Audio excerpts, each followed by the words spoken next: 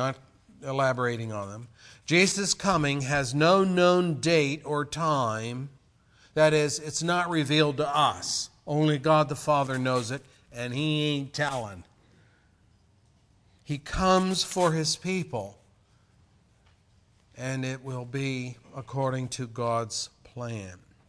Number 2, there will be a proliferation of evil deeds with no faith in God, just as it was in the days of Noah when the flood came upon the unbelieving people of his day. Noah, a preacher of righteousness, couldn't make a dent in the unbelief and hard hearts of the people of his day. It's going to be that way too. Don't you see that in our society? People's hearts are hard towards the gospel. Get out of here. They don't want to hear that, You religious fanatics, go bury your head in the sand, go talk to somebody, some fool that wants to listen to you. That's the way it is today. And number 3, no sorrow for sin, no confession of guilt, and no repentance. That's going on today too. People sin, they're right in your face about it. TV is right in your face about it. Immorality, adultery, fornication, stealing, theft, murder, any sin you can imagine, they're in your face about it, and they're saying, in effect, who cares? Now, number 4, and this is new. Now we're proceeding on with our list, and here is the number 4. One of the characteristics of Christ's second coming will be a proliferation of people claiming to be Christ. Claiming to be Christ. Look at it in our text, is Mark 13. Look at verse 5. Jesus said to them, "Watch out that no one deceive you. Many will come in my name, claiming, I am He, and they will deceive many." Matthew's account says, "For many will come in my name, claiming, I am the Christ, and will deceive many." Matthew 24 and verse 5. Now you have to ask this question. Why would anyone want to claim that he was Jesus Christ? I mean, just from what we know about the life and ministry of Jesus, wouldn't his shoes be pretty big, too big to fill for any false claimant? I mean, Jesus did many miracles while on earth. Wouldn't people expect to see him duplicate or revitalize his miracle-working power just as a measure of his true identity? Look at verse 21 and 23 of our text. We're in Mark 13. Mark 13. "At that time, if anyone says to you, 'Look, here's the Christ,' or 'Look, there he is,' do not believe it. For false Christs and false prophets will appear and perform signs and miracles to deceive the elect, if that were possible. So be on your guard. I have told you everything ahead of time." Forewarned is to be forearmed. And Jesus is saying, I'm telling you, when they come, they're going to have what looks to be like credentials. My credentials. And so here we learn from Jesus that people who are all into signs and wonders are ripe. They are ripe for succumbing to deception. How so?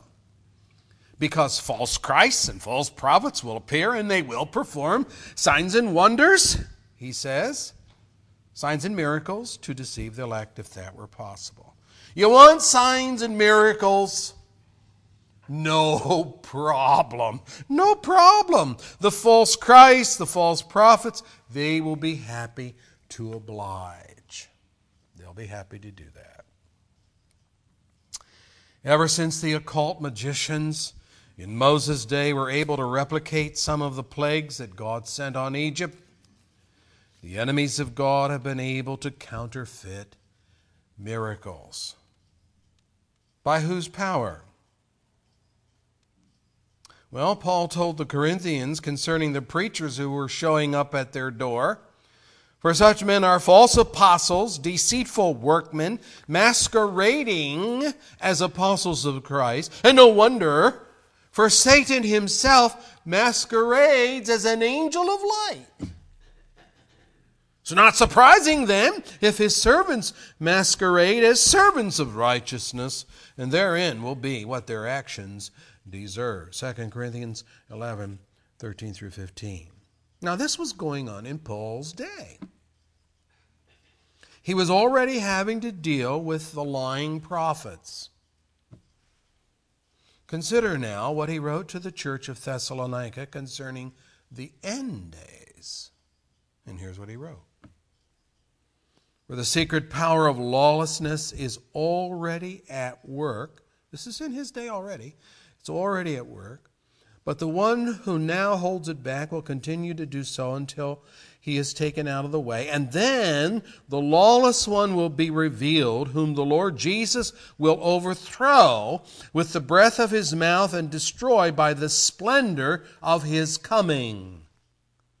The coming of the lawless one will be in accordance with the work of Satan, displayed in all kinds of counterfeit miracles, signs, and wonders, and in every sort of evil that deceives those who are perishing. Now they perish because they refuse to love the truth and be saved. And for this reason, God sends them a powerful delusion so that they will believe the lie. 2 Thessalonians 2, verses 7 through 11. So he tells us something, as a prophecy, he tells us what's going to happen in the end times. And it's like saying, I'm going to be dead and gone. I, the Apostle Paul, will be out of here. But you guys, and all those that are reading his letter, you need to understand that there's a day coming when the lawless one is going to be revealed, and his power is going to be that of the working of Satan, and he will be able to do miracles, counterfeit miracles, signs, and wonders, and every one of them is going to have the mark of deception upon it. Now here's my statement, and get this. If you don't get anything out of this message, get this statement. Not everything supernatural is from God. Let me say it again. Not everything supernatural is from God. Boy, if the world would just get that one. Just because the average man cannot perform the supernatural does not mean that people who have surrendered to the power of Satan cannot do the supernatural. Missionary friends of mine in years past have reported extraordinary feats by the people with whom they worked, because these people had given themselves over to Satan. A missionary told me of one girl from whom he had exorcised a demon. A lot of prayer went into that. Missionaries gathered together, cast out this. She was demon possessed, literally. Okay, a couple of weeks went by. She came back to them again. Same problem, demon possessed. They're thinking, what's going on here? They prayed, and God graciously intervened, and they exorcised that demon. A few more weeks, she came back again, same problem. Now the light bulb's starting to go on. How's come this girl keeps coming back? She continues to be demon-possessed. Then it clicked. She liked the power that the demons gave her in terms of extraordinary abilities. What she did not like, the hurtful things the demons did to her.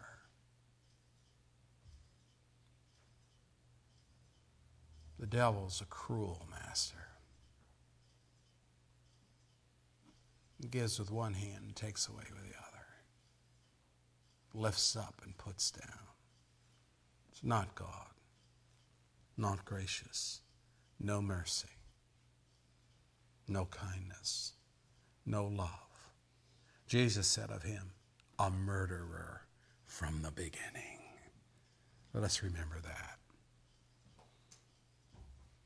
Jesus confronted this same thing in his day. Just go flip back a couple pages in your Mark's Gospel to chapter 9.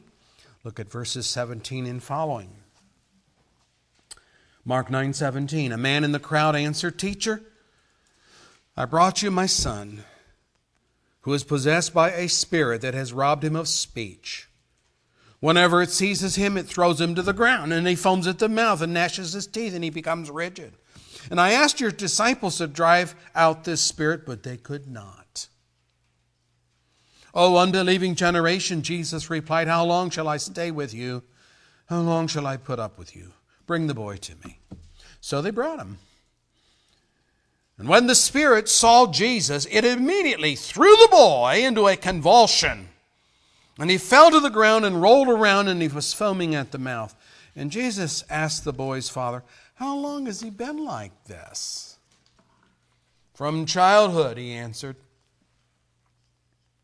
Now notice the next statement by the father. It has often thrown him into fire or water to kill him.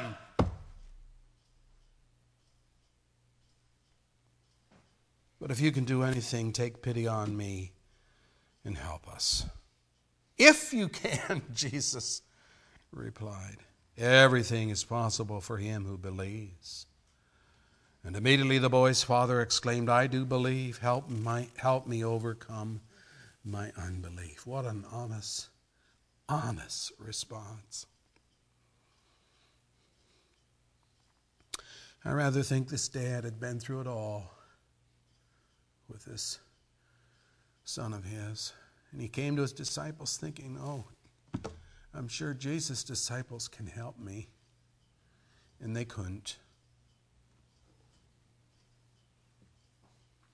And so he says to Jesus, well, if you can do it, if you can do anything to help me. He wants to believe, but he admits, I don't know. I believe, help my unbelief. I'm reading on. When Jesus saw that a crowd was running to the scene, he rebuked the evil spirit. You deaf and mute spirit, he said, I command you, come out of him and never enter him again. The spirit shrieked, convulsed him violently, and came out. And the boy looked so much like a corpse that many said, oh, he's dead. He's dead. But Jesus took him by the hand and lifted him to his feet, and he stood up. Mark 9:17 through 27. Jesus had to deal with these kind of things in his day. Now, brethren, this is not epilepsy. I've heard some really stupid sermons on texts like this. This is demon possession. We say, well, I don't know if I believe in demon possession. Well, let me tell you, if you're in third world countries, you'd know. If you were down in Louisiana with the voodoo people, you'd believe it. It's everywhere. This poor boy seems to have become a victim from his youth of this evil spirit's influence. Jesus says called him a deaf and mute spirit. So he couldn't hear and he couldn't speak. And he'd undergone attempts on his life in being thrown into a fire and being thrown into a lake or whatever to try to drown him. That's the murderer from the beginning, the devil. Consider as well the demoniac of Gadara. Mark, flip back a couple more pages. Mark has it there too. Mark 5, verse 2 and following. When Jesus got out of the boat, a man with an evil spirit came from the tombs to meet him. This man lived in the tombs, and no one could bind him anymore, not even with a chain, for he had often been chained hand and foot, but he tore the chains apart and he broke the irons off his feet. No one was strong enough to subdue him. Night and day among the tombs and in the hills he would cry out and cut himself with stones. Notice that self-mutilation and all that. And when he saw Jesus from a distance, he ran and fell on his knees and in front of him, and he shouted out at the top of his voice, "What do you want with me, Jesus, Son of the Most High God? Swear to God that you won't torture me." Now, it's the demon talking to Christ through this man's voice. For Jesus had said to him, "Come out of this man, you evil spirit." But notice the supernatural power. So again, just because someone has supernatural power, in this case, he was able to break his iron chains and his iron shackles, and no one could bind him. That doesn't mean that they're of God. They have supernatural power, but it doesn't mean that they are of God. Satan is a supernatural being whose power he gladly shares with people, but always with a price. Always with a price. In this case, the man was tormented continually. Couldn't think straight. He was like a madman. Everybody knew he was a madman. He ran around the country naked. No, he didn't wear any clothes. No one could get near to him. He'd beat him up. All these kind of things. But after the exorcism, we read, when they came to Jesus, they saw the man who had been possessed by the legion of demons. Ooh, there are many in him. Sitting there, dressed finely,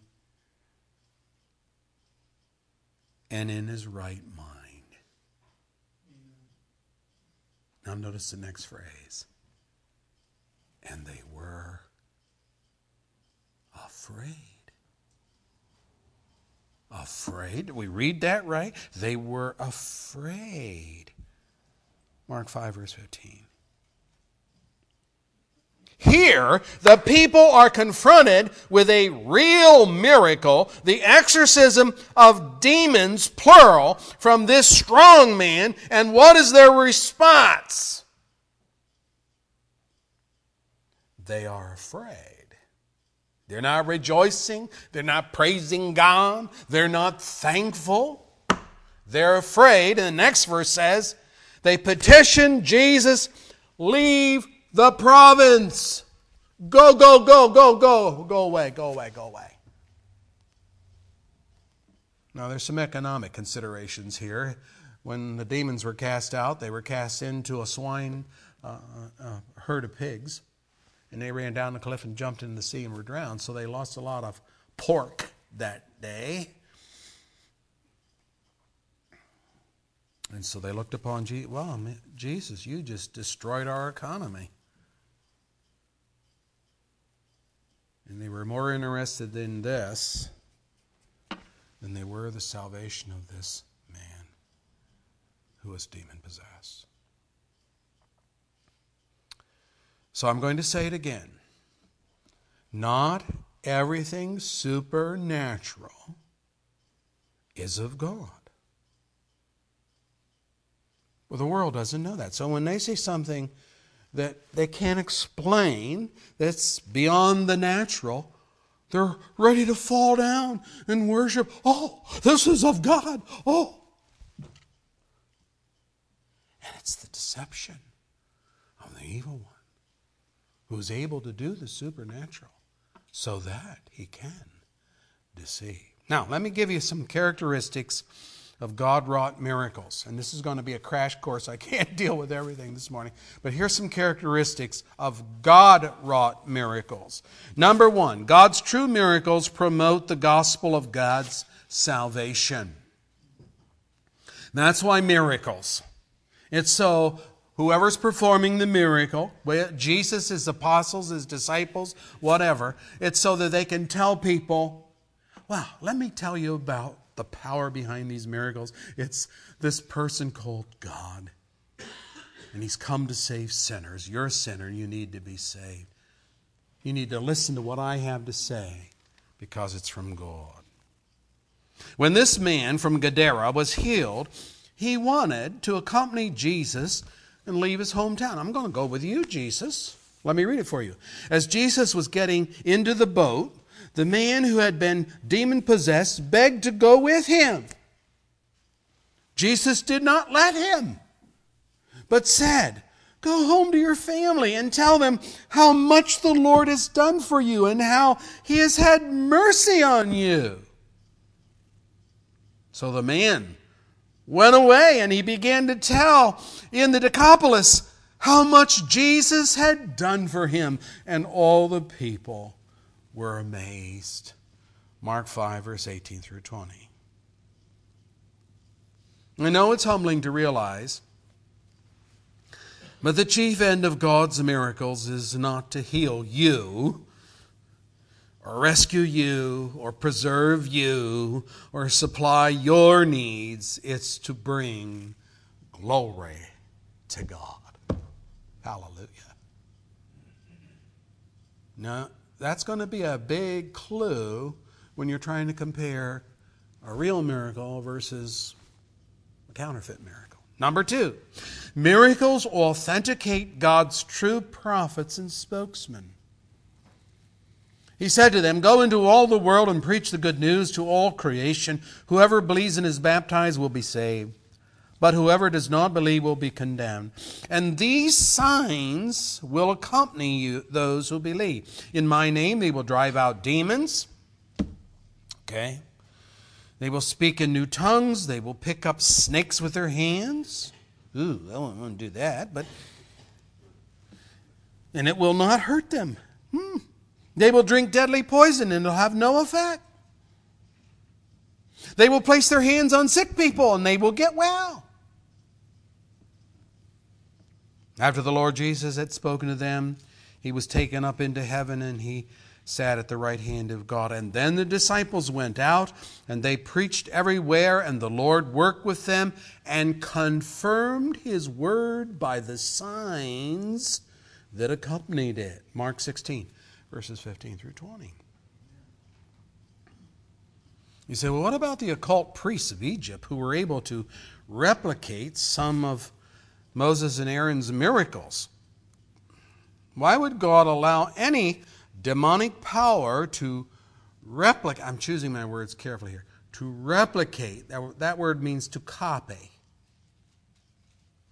Not duplicate. Duplicate, the word means to correspond exactly. Replicate, yes. Correspond exactly, no.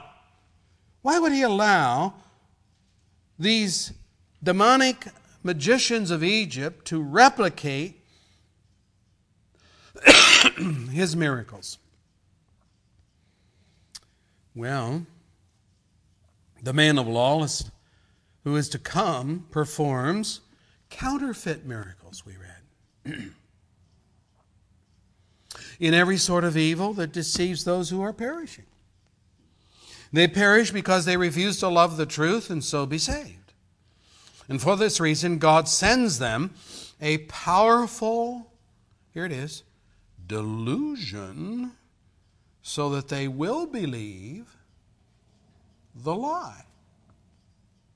Counterfeit miracles, replicates of what's true miracle, is so that people will believe the lie. Why does he want them to believe the lie? Because for years and years, they would not hear the truth of the gospel. And so God is saying something to the effect, you wanted lies all your life? Well, here's the big liar that's come. Here's some more lies that you can believe in and follow and trust. And of course, you're going to be in trouble when you do. So I say to all the miracle seekers out there, learn here that you are ripe for deception. If you want lies, God will send you lies. If you will not hear the gospel of truth, God will give you the delusions that you crave. We have it in our text, Mark 13. For false Christs and false prophets will appear and perform signs and miracles to deceive the elect, if that were possible. Now, it's not going to be possible for the elect, for God's people. But what he is saying here is they're going to be so convincing. Could possibly, we might think, even deceive us who have our heads screwed on right. It goes on, so be on your guard. I've told you everything ahead of time. Mark 13, 22 and 23. And Jesus is saying here, the things the false Christs and prophets will do are not cheap magic tricks or sleights of hand. No, they are so convincing, they are so stupendous in nature, that even God's true people will be tempted to believe that it is Jesus doing these very things, or his spokesman. They'll be tempted to believe it. Number 3, God's true miracles always glorify God and his power, not the miracle worker. When Peter and John healed the lame man who sat by the temple gate begging for alms, we are told, while the beggar held on to Peter and John, all the people were astonished, and they came running to them in the place called Solomon's Colonnade. And when Peter saw this, he said to them, Men of Israel, why does this surprise you? Why do you stare at us as if by our own power or godliness we had made this man well?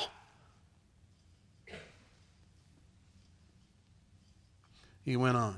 By faith in the name of Jesus, this man whom you see and know was made strong. It is Jesus' name and the faith that comes through him that has given this complete healing to him, as you can all see. Acts 3, verse 16. In true miracles, brethren, the miracle worker doesn't take the credit. He says it's all of Christ. It's all of Christ and his power. Number 4, all of God's miracles are for free. A product of his grace with no cost to the recipient at all. When Simon Magnus, that was the name he gave himself, Simon, my name is Simon Magnus, Simon the Great. A self-proclaimed disciple of Jesus, when he allegedly was saved under Philip's ministry in Samaria, when he witnessed the bestowment of the Holy Spirit at the laying on of the hands of the apostles, he offered them money.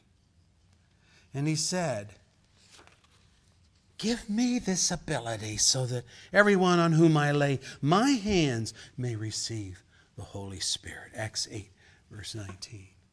And Peter's response was scolding. Peter answered, may your money perish with you, because you thought you could buy the gift of God with money. You have no part or share in this ministry because your heart is not right before God. Acts 8, verse 20 and 21. You see, Jesus had taught his disciples this: heal the sick, raise the dead, cleanse those who have leprosy, drive out demons. Freely you have received, freely give. Matthew 10, verse 8. I want you to remember that when the false prophets of the Word of Faith movement, the name it and claim it people, Joyce Myers, Kenneth Copeland, Joel Osteen, Benny Hinn, Mike Murdoch, just to name a few, put the touch on you to contribute to their ministries with the promise of receiving a special blessing from God within 90 days if you'll just contribute seed money of $1,000 to our organization or what have you. Remember this. Be discerning, brethren. The Apostle John says, "Dear friends, do not believe every spirit, but test the spirits to see whether they are from God, because many false prophets have gone out into the world." 1 John 4, verse 1. On our foyer table out here is a DVD by Justin Peters where he does an expose of that whole Word of Faith, that name it and claim it group of preachers that are out there deceiving the thousands for this.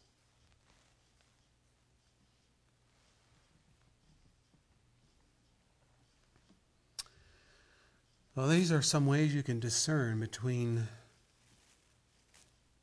a true miracle and a false miracle. Now, what about this business of false Christs? Any false Christs in our day? Hang on to your seat. Jose Luis de Jesus Miranda out of Miami, Florida. Say, who's this guy? Well, he's a former heroin addict and a divorcee who has established a ministry called Growing in Grace Ministries. Notice the terminology. They use our terminology. Growing in Grace Ministries sounds very biblical. But what does he teach? He teaches there is no such thing as sin. You're free to indulge in whatever. There is no devil. The devil is an invention of Hollywood movies. So there's no hell. All other preachers and all other religions are liars, and their religions need to be destroyed. When someone interviewed him says, well, your religion seems to be nothing more than a cult. He says, yes, we're a cult, but we're a nice cult. Claims that two angels appeared to him in 1973 and said that Christ would soon visit him. And here's his terminology. Christ will integrate himself with yourself. Christ will enter you. You will become Christ. His followers have given him a mansion, many expensive cars, a watch worth $142,000. And when he was questioned by ABC News on this, his answer was, everyone should be rich. Everyone should be rich. Last year, his organization took in $1.4 million in contributions. He owns his own 24-hour-a-day cable channel. This is how they get their message out.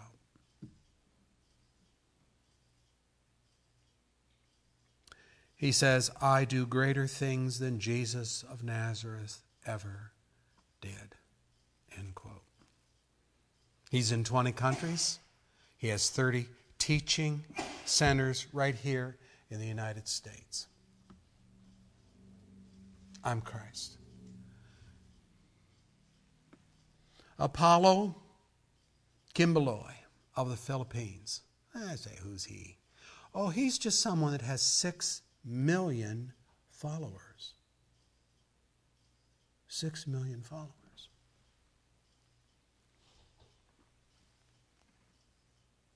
All of them are poor.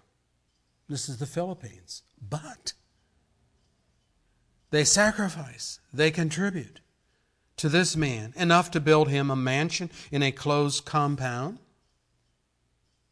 And again, his answer is, it's God's will for me to have wealth. Okay?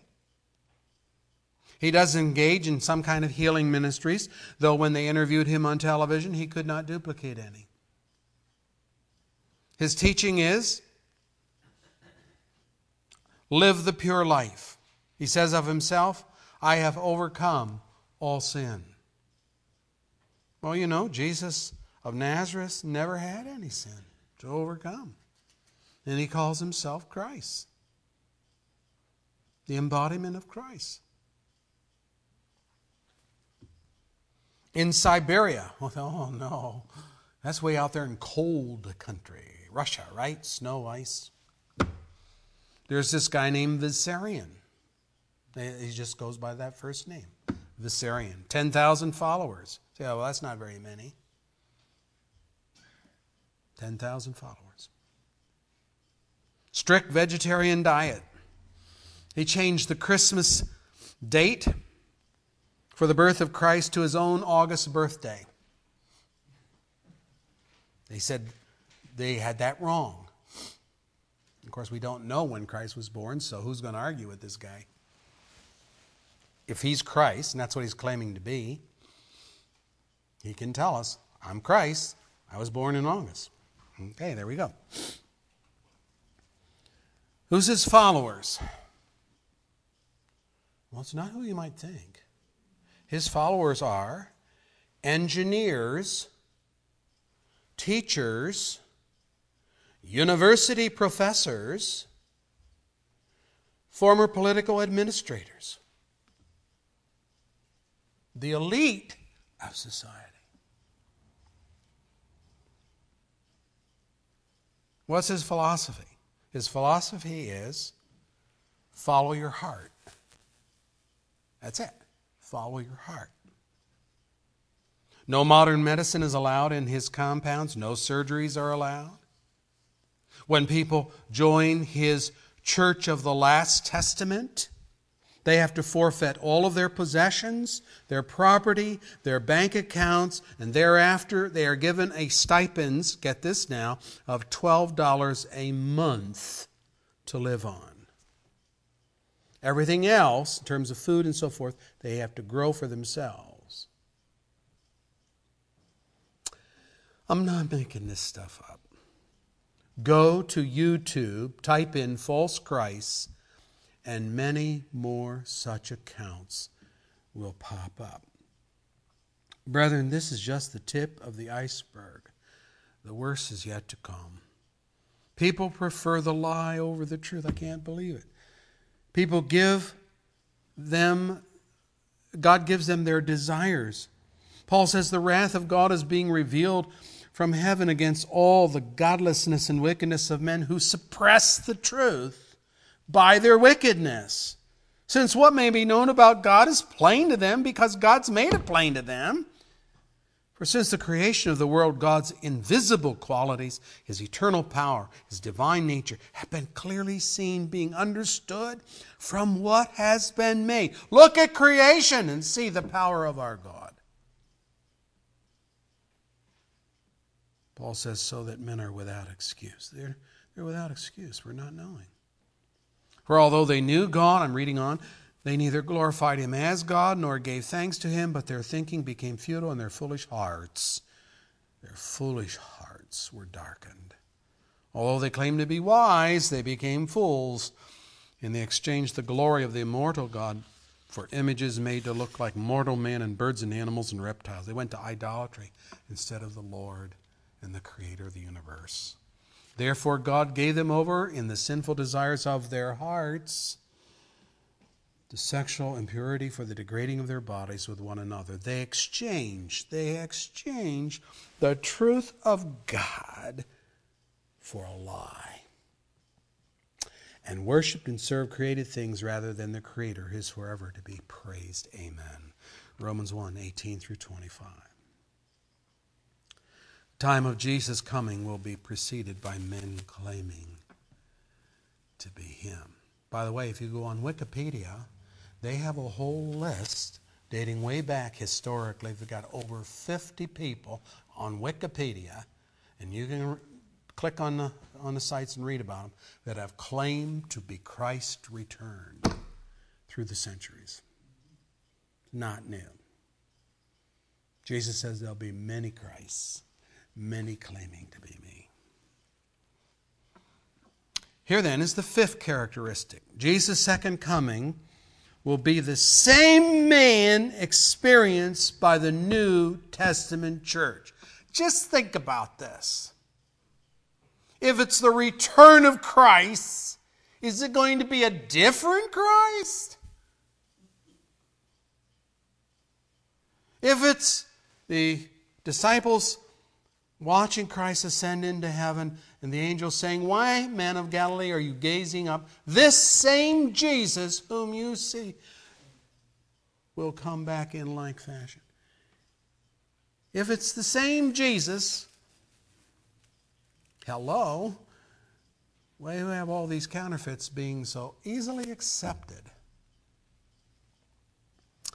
One of the major problems with these false claimants is their failure to reconcile their claims with the actual teachings of Jesus.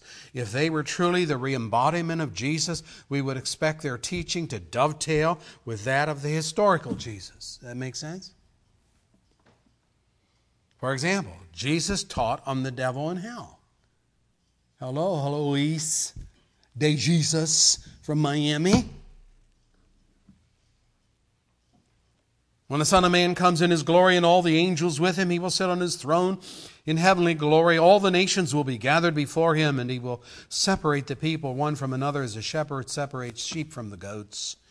He will put the sheep on his right, the goats on the left, and then the king will say to those on the right, "Come, you who are blessed by my Father, take your inheritance, the kingdom prepared for you since the creation of the world." And then he will say to those on his left, "Depart from me, you who are cursed, into the eternal fire prepared for the devil and his angels." Matthew 25, verse 31 and following. Jesus of the New Testament days believed in the devil and taught against him. Number two, he specifically taught against amassing money, saying, "No one can serve two masters. Either he will hate the one or love the other, or he will be devoted to the one and despise the other. You cannot serve both God and money." Matthew 6, verse 24. Or again in Luke 12, verse 15, "Then he said to them, watch out, be on your guard against all kinds of greed. A man's life does not consist in the abundance of his possessions." Oh, but these false Christs are going to try,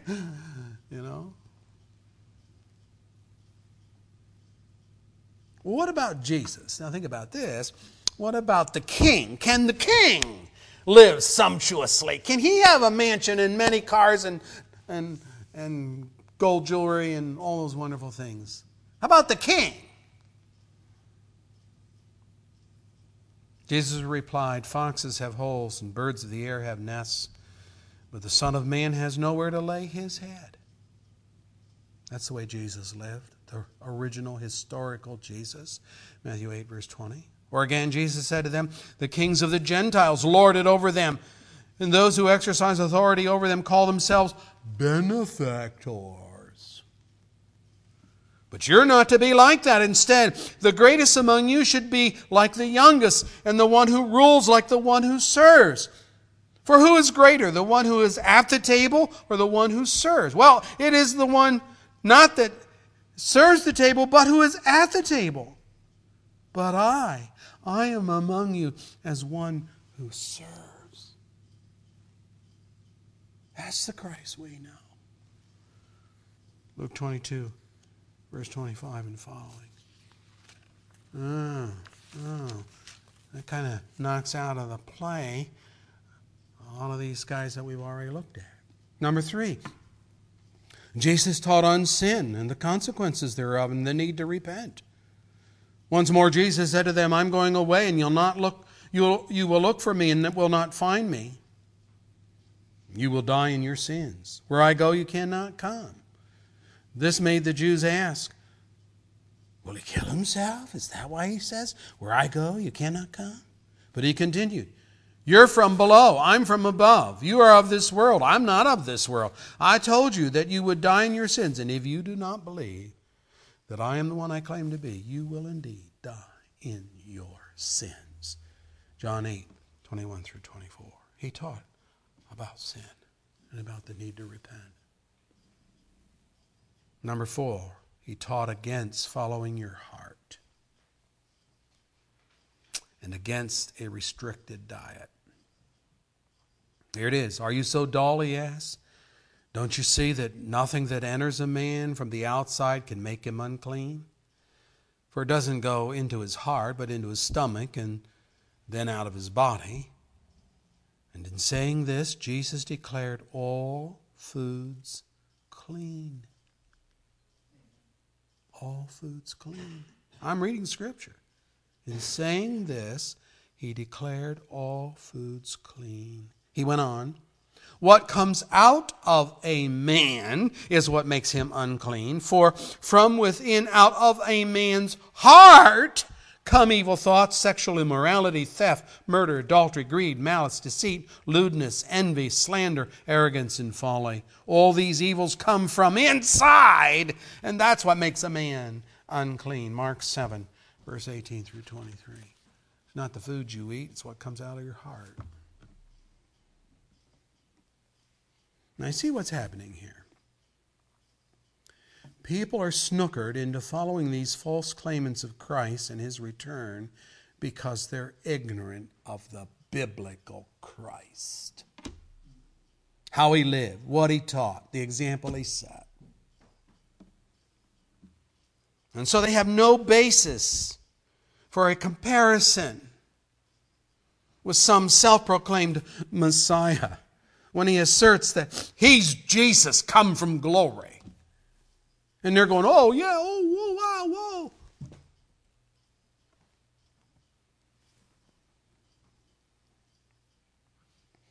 The returning Jesus will be the same one that was experienced by the New Testament church. That's how you know. If you're not in the book, you have no criteria, no measuring rod. Well, he says he's Jesus and he can perform some miraculous things. Oh, must be. A couple years ago, people were bowing down to toasted cheese sandwich because it looked like Mary and the Madonna and Jesus. Willing to accept anything in the supernatural realm. That's from God. And the devil just loves it. Oh boy. Number 6, finally. Jesus' second coming will be public with full disclosure, not secretive.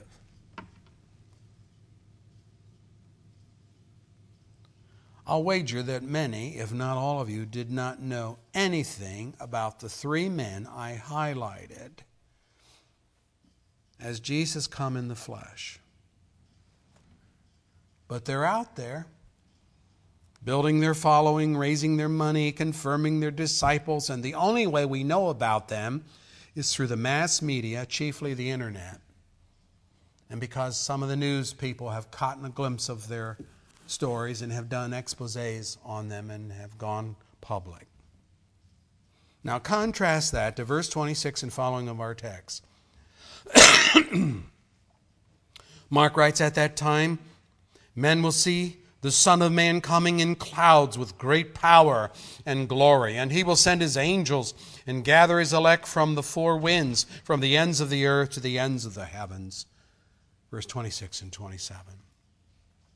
Matthew's gospel words it this way. When the Son of Man comes in his glory and all the angels with him, he will sit on his throne in heavenly glory, and all the nations will be gathered before him, and he will separate the people from one another as a shepherd separates the sheep from the goats. Matthew 25. The Apostle John writes, look, he is coming with the clouds, and every eye will see him, even those who pierced him, and all the people of the earth will mourn because of him. So shall it be. Amen. Revelation 1, verse 7. Paul writes, if we live to the Lord. If we die to the Lord. So whether we live or die, we belong to the Lord. For this very reason, Christ died and returned to life so that he might be the Lord of both the dead and the living. You then, why do you judge your brother, or why do you look down upon your brother? For we will all stand before God's judgment seat. It is written, as surely as I live, says the Lord, every knee will bow before me, every tongue will confess to God. So then each of you will give an account of himself to God. Romans 14, verses 8 through 12. Jesus will not have to convince anyone of his identity.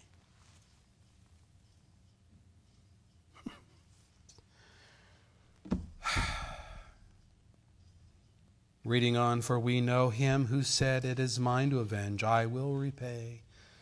And again, the Lord will judge his people. It is a dreadful thing to fall into the hands of the living God. Remember those earlier days, after you had received the light, when you stood your ground in a great contest in the face of suffering? Sometimes you were publicly exposed to insult and persecution, and other times you stood side by side with those who were so treated. You sympathized with those in prison and joyfully accepted the confiscation of your property because you knew that you yourselves had better and lasting possessions. So do not throw away your confidence. It will be richly rewarded. You need to persevere so that when you have done all the will of God, you will receive what he has promised. For in just a very little while, he who is coming will come. And he will not delay, but my righteous ones will live by faith. And if he shrinks back, I will not be pleased with him. But we are not of those who shrink back and are destroyed, but of those who believe and are saved. Hebrews 10, verse 30 through 39. I hope that's us. I pray that's us. That we are not like those that are going to be just snookered and led astray. That we'll be ready. There's a lot more to say about the second coming of Christ, but this has been an important lesson today because there's so much false stuff out there. And guess what? It's the people's own fault. They have access to this book, same as you and me. And I know that our country is slipping in terms of gospel preaching churches, but they're out there and still can be found in America. You don't have to go to the false claimants. You don't have to go to the people that deny the truths of the Scripture. You can find a gospel preaching church and start to learn the book, and more importantly, the living Word, the Lord Jesus Christ. If you know him, you're safe. If you don't know him, you're not safe. And there's a lot of cults out there, a lot of false teaching. And again, you judge them by the book. If it's in here, it's true, and then you use this as the measuring rod to see whether what's being preached is the truth, the Berean spirit. Lord Jesus, God, protect us. Thank you for protecting us, giving us the truth of the gospel. We're just sort of touching some of these things that describe or will characterize your coming. Grant us your grace to understand the difference between the liars and those that are true. Defeat the liars, Lord. Save your people. I know you will. Not one of them are going to be lost, for not one for whom you've died. All that the Father gives to Christ will come to him and be saved, but they've got to come. I pray that they will come. Lord, just deliver them from the delusions and deceptions of the evil one. He's a murderer. He likes to sucker people into believing his lie. He lied to Adam and Eve, and they bought it. And the race has paid for that. It's still paying for it. He comes to us as individuals, and he gives us a lie, and we buy into it, and we pay for it. But Lord, you have the power. You have the strength to defeat this deceiver. And the truth, Jesus says, is what makes people free. He then said, I am the way. I am the truth. No man comes unto the Father except through me. Now that's the gospel truth. May we believe it. And if we don't believe it, give us the faith to believe it. Give us a heart of repentance to turn from our sin to Jesus, who desires that we be with him in glory. Amen.